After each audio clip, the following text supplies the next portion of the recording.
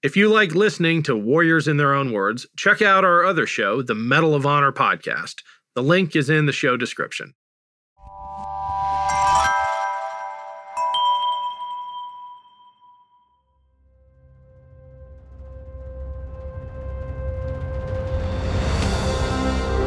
I'm Ken Harbaugh, host of Warriors in Their Own Words. In partnership with the Honor Project, we've brought this podcast back at a time when our nation needs these stories more than ever. Warriors in Their Own Words is our attempt to present an unvarnished, unsanitized truth of what we have asked of those who defend this nation.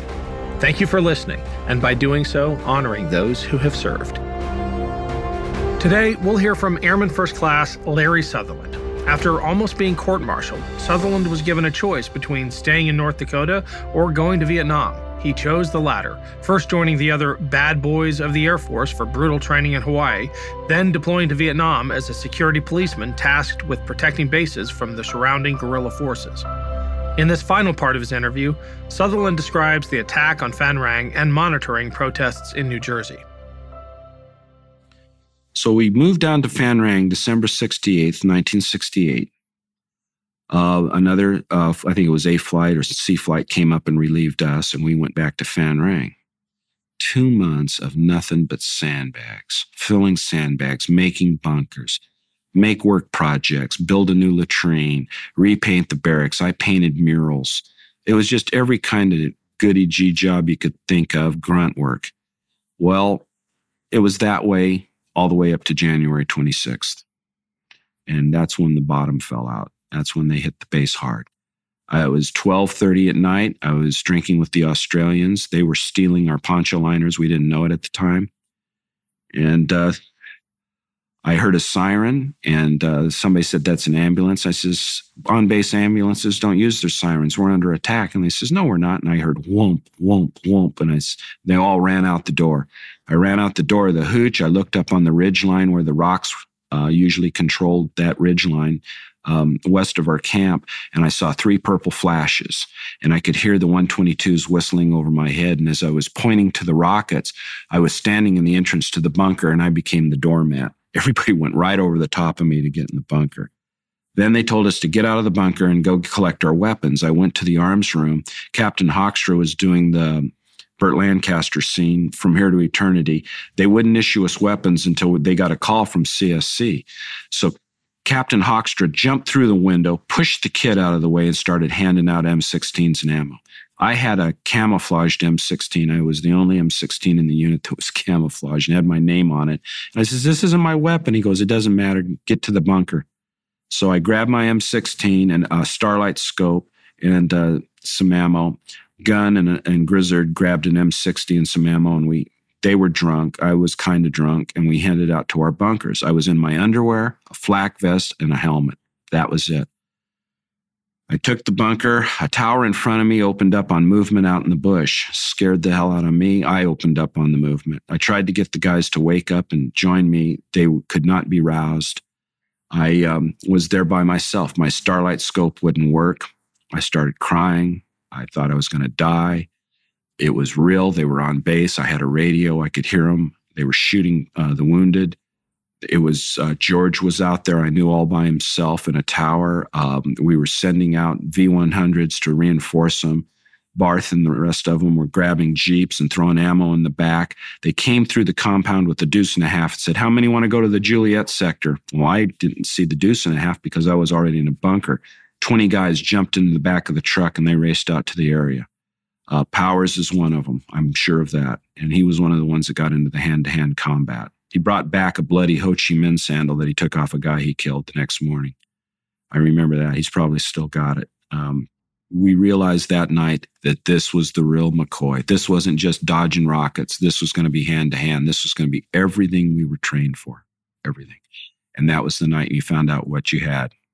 That was the night I prayed to God that if he just let me live through that night, I'd be good for the rest of my life. I let him down. He didn't let me down. But it was the absolute scariest, darkest, most pitch black night of your life. And the next day when you went down and looked at who they killed, who we killed that were VC, I'd say about a third of them worked on base, the civilian contractors during the day shift. And I recognized my laundry boy, one of the barbers, and a guy that used to exchange P for MPC out at the strip where all the whorehouses were. He was one of the VC we killed. They were all moonlighting for the VC. And some of them were NVA. In Vietnam, there's no days off. There's no Sunday off. You knew it was Sunday because the Stars and Stripes had color funnies. But that's the only way you knew it was Sunday. So every day we ran our mile and a half. We did our PCPT every day. We were all tough. But we were also alcoholic. And nobody knew they were going to, or told us they were going to hit that night. So everybody was pretty liquored up as per usual when the rocket attack happened. So these guys got in the bunker with me. They could see I was all pinging and fired up. So they felt secure enough to go to sleep on me. And they passed out, both of them. And I probably won't make it on film, but it was Grizzard and Gun. And they keep asking me to find Grizzard. And I say, you go find him, because that Ranger let me down. You never left a man behind. You never let your brother down. Those two let me down. The guys that you've been interviewing never let me down. Those guys would lay down their life for me. But these other two guys, I don't think they were B-Flight. I was angry. I was mad because these guys, normally you trusted your brother and you could lay your life down and not worry. These guys had let me down. Well, they were chemically impaired. So I took it as a personal thing, and I was pretty upset, and I just felt I was out there all by myself, and I had no help. I couldn't get any help. There was nobody checking on me to see if I was okay. I just had to tough it out. Tough that 5.5 hours out. I was kicking them. I was screaming at them. I was crying. They told me, fuck you, leave me alone. They just rolled over and went back to sleep. I guess they felt if they were going to die, they'd rather die asleep than awake. They could care less. There's no big deal to them. If I'd have been just a regular security policeman, I'd probably run for my life. And that's not taking anything away from security policemen. That's just the way Larry was. But Schofield gave me courage enough to stand my post and man my post and not run. That's what I learned at Schofield, and that's what I learned from these guys. The worst thing you could do is show fear and cowardice. Well, I was crying and I was upset, but those guys were passed out, so I didn't care if I could show it. I could let it all out because it was just me and the VC at that point. And I also knew if I screamed and cried and did all that, I'd get my heart pumping. This is things we learned in Safe Side, that to scream, get your heart pumping and get you that adrenaline going. And I did it and it worked. But all my screaming was at these guys to wake up. Jim, they knew exactly what was coming, and I can show it to you and prove. Colonel Fox's book shows a letter dated January 10th, 1969, saying, prepare for these bases to be hit. Intel shows weapons caches are increasing around these areas. They had found some instructions where they had bases laid out in areas that were weak. They collected this evidence, and it said that we were going to be hit. And one of the Twixes said, send this to the 82nd Wing in Phan Rang and let them know that this is coming. None of us were warned. None of us were even told that this was coming. It was totally out of the blue. Because if they had told us, we would have been prepped and ready. I'm sure of it. It was almost like a Pearl Harbor thing, like they wanted it to happen. They knew it was going to happen, and they allowed it to happen. But it was the scariest night, and it was brutal. They were blowing up F-100s on the flight line. They were tossing satchel charges into the intakes. They got past the dog handlers. When the canine finally alerted on them, one canine caught a grenade in the mouth, saved his handler's life, and died. It was after-action reports showed that the enemy had been probing us for 2 months and that they knew all the weak points on that base, but they didn't know about the 822nd and the area that they went through. And to be fair, there was some local base security police that was in that area too. It wasn't totally Safe Side, but a majority of us in that area that secured it were 822nd combat security policemen. And this was the ranch hand area where they kept all of the Agent Orange airplanes. And Pat Nugent, the son-in-law of President Johnson, lived and worked in that area while we were defending it. Well, yes, I know that 2 died, and they were as a result of accidents. But other than that, we had no casualties. I jumped on a bus and went down to look at the KIAs they were bringing in body bags. And they laid out 18 bodies, and they looked like roadkill. And some of them had been hit with 50 calibers. Henson hit one guy carrying satchel charges who blew up and killed the guys on either side of him. But the guys down in the bunkers, I didn't hear too much because they were another flight. Frank Powers and them were another flight. But actually, they jumped on the deuce and a half to go out there and reinforce that area. But they got into it. They got down and got funky. They really got into it. Everything they'd been trained came to the surface. And it was like automatic. It was just clockwork. They did it, and they did it right. George Weimer did it right. We used to call George Willie the Worm Weimer. He was just this little monkey guy, the little skinny runt guy that everybody made fun of. He looked like Ernie on My Three Sons. But whenever you would see him do something superhuman, it just made you want to try that much harder. I couldn't do the overhand monkey bar thing, but he could, and he could do it well. And he turned out to be, that little pint-sized guy turned out to be the biggest hero of them all that I knew. And when he was getting that medal pinned on him in North Carolina later, I was going, why isn't he getting a Bronze Star? Why is it just the commendation? I mean, he was out there all by himself with nobody. And he could see a lot going on, but he didn't have anybody like I did in the bunker to make him feel like he had somebody. He was by himself.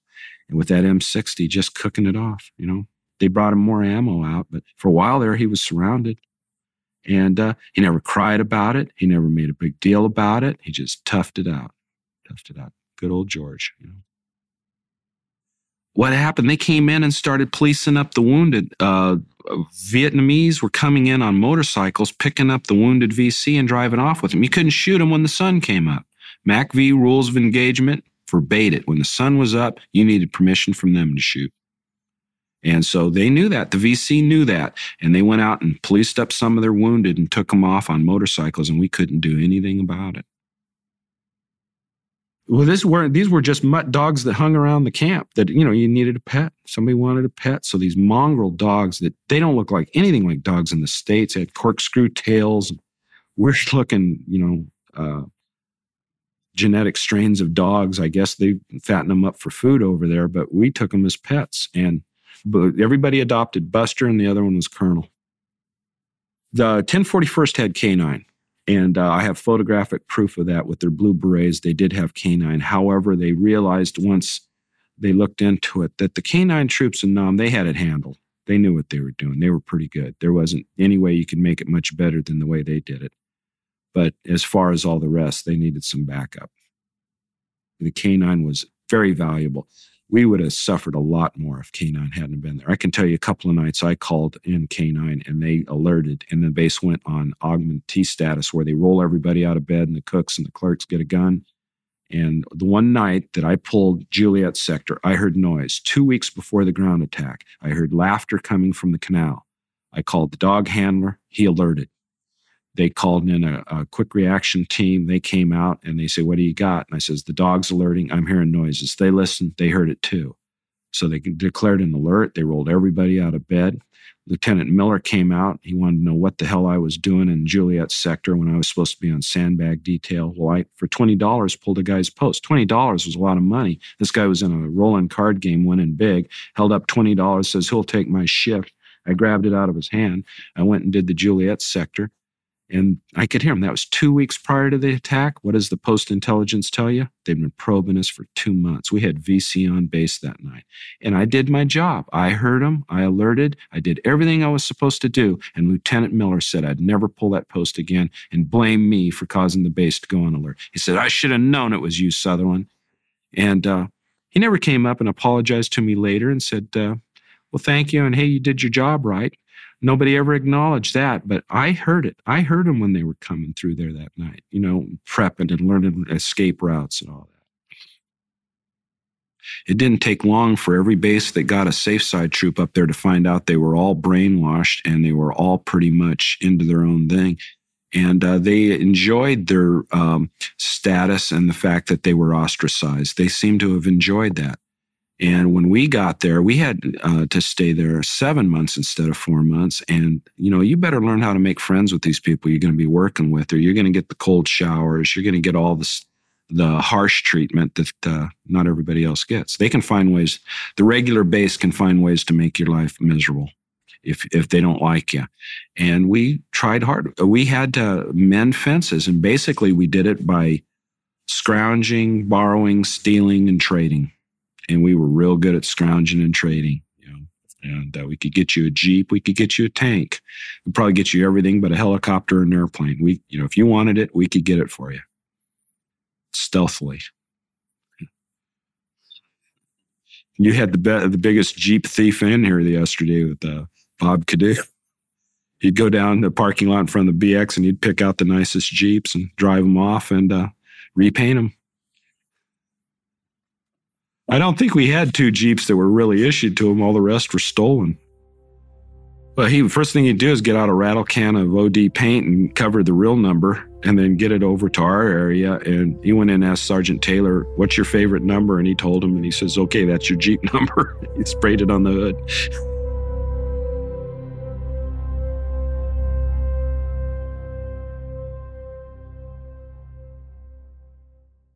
Our bodies come in different shapes and sizes, so doesn't it make sense that our weight loss plans should too? That's the beauty of Noom. They build a personal plan that factors in dietary restrictions, medical issues, and other personal needs so your plan works for you. Noom doesn't restrict or shame when you want to treat yourself.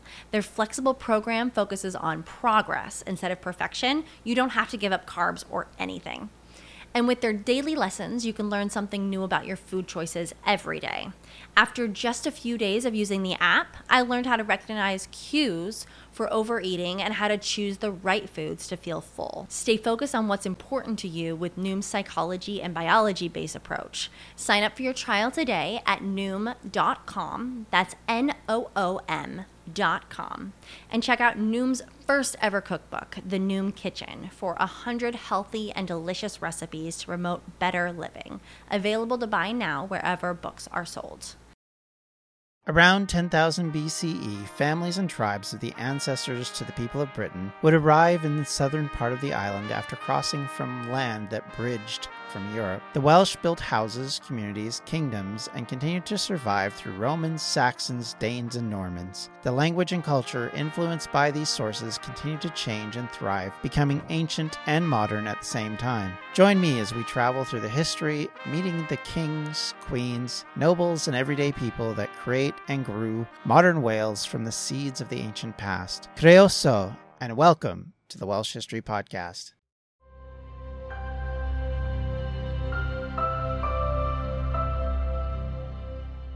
TDY, temporary duty assignment, anything under 179 days. If you pull 180 days, you got a PCS tour credit. And the problem was at that time is you couldn't send a person back to Vietnam but once every 4 years on a PCS tour. But you could TDY them in and out of that country to your heart's content. So they even had a list of how many of us had been past the magic mark that they couldn't rotate back. But they figured out a way. They sent Dulles and Steinke back. They sent them back early, and they had to do Phan Rang all over again. So some of us guys got Phan Rang twice after coming back. The night before we were trying to leave, we came under attack again. Bob Cadieux and I go, "Oh no, here it goes again." And we went outside. We heard the impacting of the mortars on base at Phan Rang, and we looked up, and our Freedom Bird was making a U-turn heading back to Clark. I was sure this was the day I was going to die because I was so close, but I was going to be one of those stories that didn't make it out. And when that Freedom Bird back door, the pod doors open, pedal doors open, and I got onto that C-141. I didn't cheer till I sat down in that seat and buckled the seatbelt.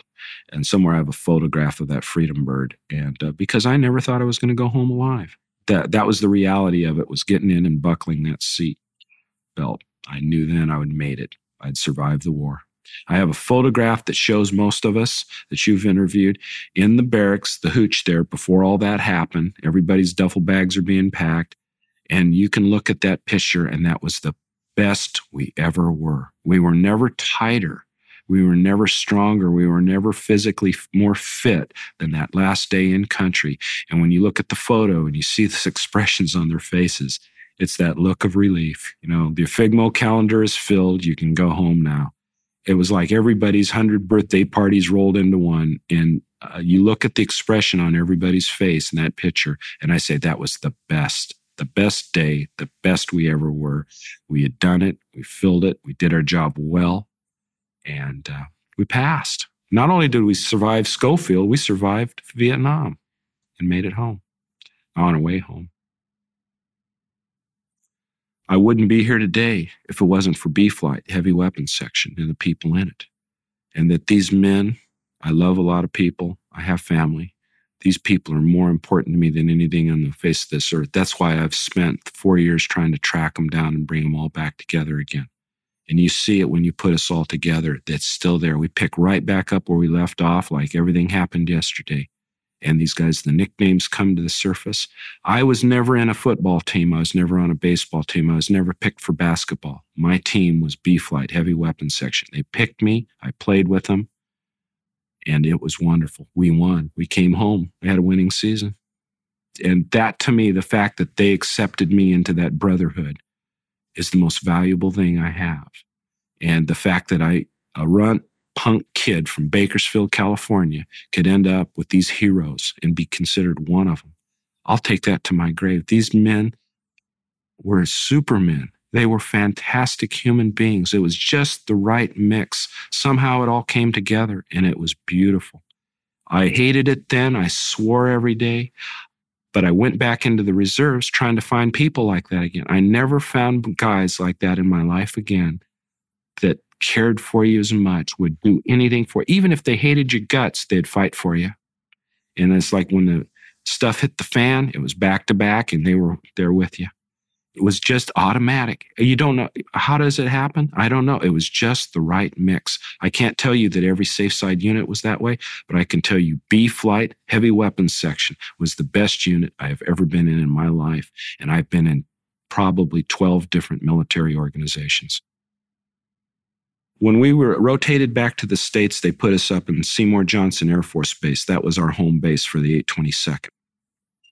We started the school back up there. We got in the new people. The FNGs started transferring in to take the place of people like McNamara and Powers that had done their tour and got out.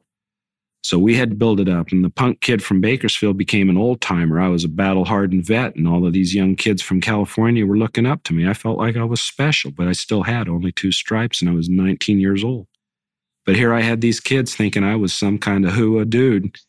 And we stayed there, and we were on 1 hour alert notice all the time that we were supposed to be able to make it to the flight line with your bags packed and deploy anywhere in the world within an hour.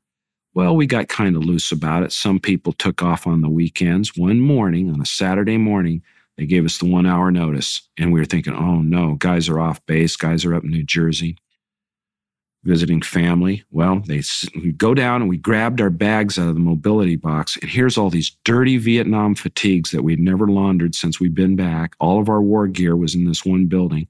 We put on our stuff just like we're going back to Nam, but this time it's New Jersey. It's not Pleiku.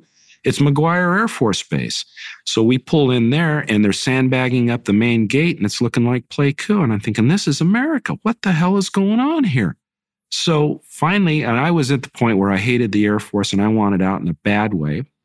And I went out, I was talking in the barracks, making it loudly be known that I might just jump the fence and go and help the hippies and take Fort Dix, because they were breaking onto Fort Dix to free political prisoners or draft dodgers that were in a prison there. And the Army was doing a pretty good job of holding them at bay, but McGuire was part of Fort Dix, so they worried for McGuire, and we were supposed to bolster that. Well, we got there. I was making noise. Bless his heart, Sergeant Bill Fetzko took me outside and said, Sutherland, cool it. Sergeant Porter's writing down everything you're saying. You don't want this on your record. Just cool it. Keep your mouth shut. Do what you're told. Pretend like this is Vietnam. And he's here today, Bill Fetzko. And that's the one thing I remember about the old-timer, because he was the oldest buck sergeant we had. He came in after college. But he was like a big brother that watched out for the kids. And he thought enough of me, his brother, to go back for a man, never leave a buddy behind, to take me outside and true my compass and say, they're going to get you if you keep talking. So I just gutted it out the next day, put on my camis, did the old riot control drill formation that they drummed into us that we could do by heart. And we put the brave face on, and nobody got on McGuire. But the guys that were all AWOL, they were within miles there, but we couldn't call them and say, just come over, because their mobility gear was back at Seymour Johnson. So they all got Article 15s and court martials when they got back, because they weren't there to deploy. But in it, a lot of people I talked to a guy the other day that was part of that didn't make the deployment to McGuire, yet he was in New Jersey visiting his folks, and he broke down crying talking about it because they put so much punishment on him for missing that to this day he hates the Air Force, and he hates the people in the higher-ups in the 822nd that humiliated him like that and made him sign out for chow and confined him to barracks. But he missed the boat. He wasn't there for when the feces hit the fan, and that's bad. When you're not there, like those two guys that wouldn't help me in the bunker that night. Once you let a guy down once, you remember that the rest of your life. But I can say Lieutenant Karbowski, now Colonel Karbowski's crew, that was the best of the best. We were the Beatles. We were the best. Nobody was better than us. He was Frank Sinatra. Nobody could do it like we could do it. If you saw it happen, it was just like instinctive. Everything fell into place. You didn't have to bark commands. Everybody, when the bullets started flying, everybody assumed the position. Put it on A for awful. When I told you the last picture was taken, that was our best and tightest day. Something happened when we came back to the States. It fragmented. It fell apart. It was like alphabet soup. It just went in all directions. Guys were looking for girlfriends. Guys were trying to get home. And all that tight bond and everything that happened, it was just gone. I felt it. The black guys you palled around with, they wouldn't have anything to do with you stateside. It changed. All of a sudden, it was, what happened to that thing we had back then? But I will tell you this, that everybody that I'm talking about was 19, 20, 21, hormones raging, wanting to start a family. They didn't have time for this crap we were going through 24 hours a day at Seymour Johnson. You were trying to find any way you could to get out of it, to get away from it, to distance yourself from it.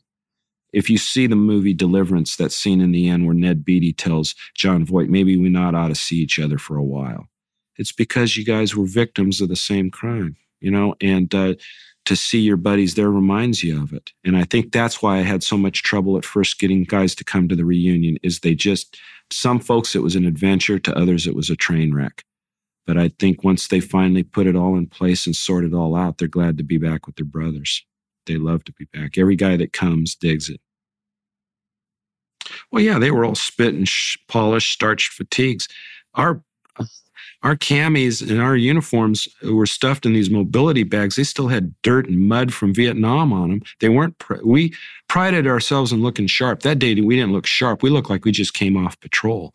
So I put the fear of God. And I think when the hippies saw us coming down, they realized they were getting the real deal. And there was, I don't know that I would have shot one of them, but there was a lot of guys in my unit that were just itching to take a few of them out. I mean, they really wanted it bad, because here we went off and did all this stuff for our country, and we come back and we get spit on. And here's these people. And then I'm kind of sitting there and thinking, well, hey, maybe they're right and we're wrong. I don't know. They're getting laid more than I am. And I'm just, because at that point in your life, your value system was cars and women and rock and roll. And that was it. That was all you cared about at the time. And I wasn't getting much of that in the Air Force. I had no car. I had no girlfriend. And all these guys that were assaulting the base did. They had their VW buses and their girlfriends. And I thought, well, maybe that's what I should be doing. I don't know. Like I said, we came back home. We thought we were going to get the welcome home you see on TV from World War II. Our families did that for us. Nobody else did. It wasn't until recently that they started buying us beers and thanking us. And I always kind of, felt like I was some sort of German soldier that was in France in World War II, there because he had to be, not because he wanted to be. And I kind of identified with that. But you know what? We didn't round people up and kill them. And I never shot a baby. And I saw any of my friends here do anything that would have harmed any civilians or anything like that, except for McNamara killing the water buffalo, which we knew impacted some family. McNamara saw movement one night, looked through the starlight scope at Pleiku, and he saw the water buffalo out grazing around a shot down C-47. So he says, I've got movement. And they said, open up. He chopped that water buffalo up with a 50 cal, and it got around. And we had to pay the family for the water buffalo. And he knew what he was doing. So we call him the buffalo killer, or buffalo hunter. But it's not edible meat when a 50 hits it. But he was that way. He just loved it. He loved the action. He loved it. The harder it got, the better he liked it. He ran a dog to death one day just doing his 5-mile run. The dog died of a heart attack, him and Kadu. We buried Buster in a nice grave and put a headstone up. That dog died of a heart attack running with McNamara and Kadu. They were animals. They were more animals than the dog was. Karbowski was a good man. He had all of our respect. He never shamed us in public. He always praised us in public. And if he chewed you out in private so he wouldn't embarrass you. He was a ramp rat. He was a 2-striper when he went off to bootstrap into a lieutenant's slot. He had our respect because he never sent us anywhere he wouldn't go.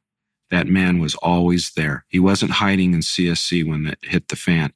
He would come out and bring you sandwiches. Sergeants wouldn't do that. He would make sure that you were doing okay. He also inquire into your mental health. He could talk to you and figure out where your head was at and whether you needed to be pulled out of a bunker and sent in for a little rest or something. He knew what his men. He knew our weaknesses and he knew our strengths, and he worked on those strengths. We didn't get jump wings. We didn't get badges. We were supposed to get the beret when we graduated, but they held that back from us as well. They didn't care about us, the higher ups. They thought we were nothing more than just a little bit better trained security police. So we all went out and bought them on our own. And we all went out in downtown Pleiku and had the patches made to sew on them. And it was the most important thing about you was that blue beret. And when we all went home, as soon as we were out of eye shot of the officers and the NCOs, we all screwed on our berets with our 1505s and went into the airports, bloused our combat boots, and we looked pretty hua. Went home wearing our berets, every man. I don't know how to tell you. It's like an American flag, just one notch below an American flag to me. My beret means that much to me. And every man that worked hard for it, it was his diploma. It's his sheepskin, that beret. And when we see people wearing it now, we wonder if they went through what we went through to get theirs, or they just got in the career field and had one issued to us. But with us, it was like earning a Ranger tab in the Army to get that beret. And we were the first ones. My brothers, I will do anything for. I would go to prison for my brothers. That's the kind of bond it is. I would do things I wouldn't normally do for anybody else. I can tell you this, I will not strip down naked in front of my brother that I live with. However, when I'm around these guys and they strip down to go to the showers or something like happened in the reunion in 99, it didn't even faze me. I was used to it. It was like they broke all that down. That was gone. Your brothers know your scars, know your weaknesses, know your faults, and they love you anyway. And there was that there. We didn't call it love back then, but I'm looking at it now. Man, we loved each other. And I love those guys today. I light up like a Christmas tree when I see Neymar and Kadu and Ryan and Weimer and Johnny Koch and all the rest of these brave men. And they were tigers. These guys were hard as hell. And they started out little kids. In 4 months, they turned us into men. And I can show you before and after pictures. We look like Timmy going in. We look like John Wayne coming out. And every man was a tiger. Our phrase was join to fight. We weren't drafted. We joined to fight. We wanted it. And every man that was there volunteered. We were all volunteers. Nobody was sent because they didn't want to go. And that's what I think about my brothers, is that by God, if it's going to get hot, put us on it. We'll put it out. And we still could today. Every problem, horrible thing that's happened to me since, I couldn't have got through it without my Ranger training, which told me it ain't gonna last forever. Just gut it out. Put one foot in front of the other, get up the pass, Koli Pass. It isn't gonna be forever, and you're gonna feel better when it's done because you did it. You didn't crap out. You didn't stay behind. You went with your buddies. You never left a man behind. We never left a man behind. And that's why today I'm going back for my buddies, because I'm not going to leave my brothers behind. And when I find them, it's electric. It's great. That was AC1 Larry Sutherland. Thanks for listening to Warriors in Their Own Words. If you have any feedback, please email the team at kharbaugh@evergreenpodcasts.com. We're always looking to improve the show. And if you enjoyed this episode, don't forget to rate and review. Warriors in Their Own Words is a production of Evergreen Podcasts in partnership with the Honor Project. Our producer is Declan Roars. Bridget Coyne is our production director, and Sean Rule-Hoffman is our audio engineer. Special thanks to Evergreen executive producers Joan Andrews, Michael DeAloia, and David Moss. I'm Ken Harbaugh, and this is Warriors in Their Own Words.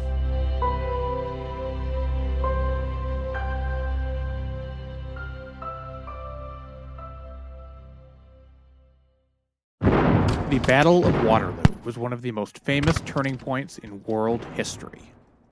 But what happened next? My name's David Montgomery, and I'm the host of The Siècle, a history podcast that tackles exactly that. Join me as I cover France's overlooked century in between Napoleon and World War I. The Siècle, spelled S-I-E-C-L-E, is part of the Evergreen Podcast Network and can be found wherever you get podcasts.